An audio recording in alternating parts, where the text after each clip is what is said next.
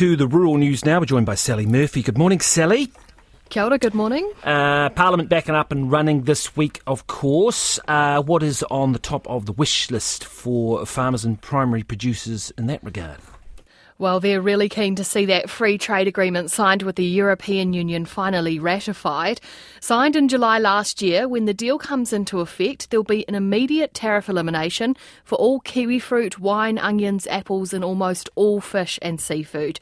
The EU ticked everything off on its side back in November, so now the same just needs to be done here so the deal can come into force. Onions New Zealand Chief Executive James Couperus says it can't come soon enough as they want to export 70,000 tonnes of onions to Europe this year. So currently we're paying a tariff of 9.6%, so essentially 10% on the table. If we can remove that with this FTA, which has been agreed, we just need to pass legislation now, then they'll offset the shipping rate and it'll make us more competitive than our neighbours across the ditch, like Australia. The shipping rate, he mentioned, has risen in recent weeks due to the ongoing tensions in the Red Sea. Getting onions to Europe is costing an extra $1,500 per container as shipping companies avoid the Suez Canal and go around Africa. From time to time, there are these big macro events like the frustrations we're having with the Suez Canal, but the reality is the shipping rates have come back a significant amount since the COVID period. I think they're about a third of what they were. So with this uptick, they'll be up slightly, but they're nowhere near what we were experiencing during the COVID pandemic. James Couperus says Trade Minister Todd McClay has signalled that ratifying the free trade agreement is one of the government's top priorities for when Parliament resumes tomorrow.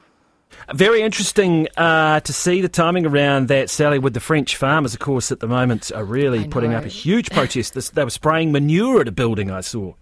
Yeah, they're not really happy, especially with the amount of food coming from New Zealand. So we're keeping an eye on that. That will be something to keep a watch on. Now, a wet summer has affected the quality of wool this season. Is that right? Yeah, when there's heavy or consistent rain in the months before shearing, the warmth and moisture can dampen the sheep's fleece, making it discoloured or yellow, which can lower the value of it.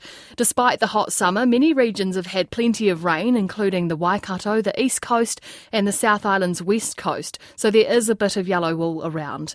Former New Zealand Wool Board consultant John Hutchinson says there's increased pressure on farmers to maintain a well-coloured clip to score top dollar, but it's unrealistic. Wool will deteriorate and it tends to go yellow into a yellow that's unscarable. It's not wool greased, but it's just an unscarable stain.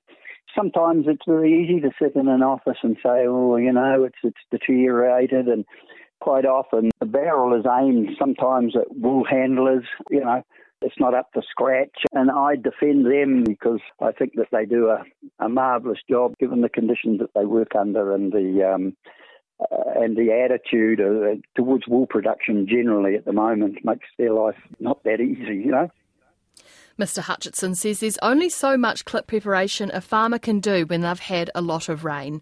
But despite the higher levels of yellow wool, it sold well at last week's North Island auction. Auctioneer Steve Fussell says some of the poorer coloured fleece had a great deal of attention from trade and sold into a strong market. But prices were back about 4% to just over $3 a kilo clean. Very good. Thank you very much. Kia ora for that. That is Sally Murphy there with your rural update.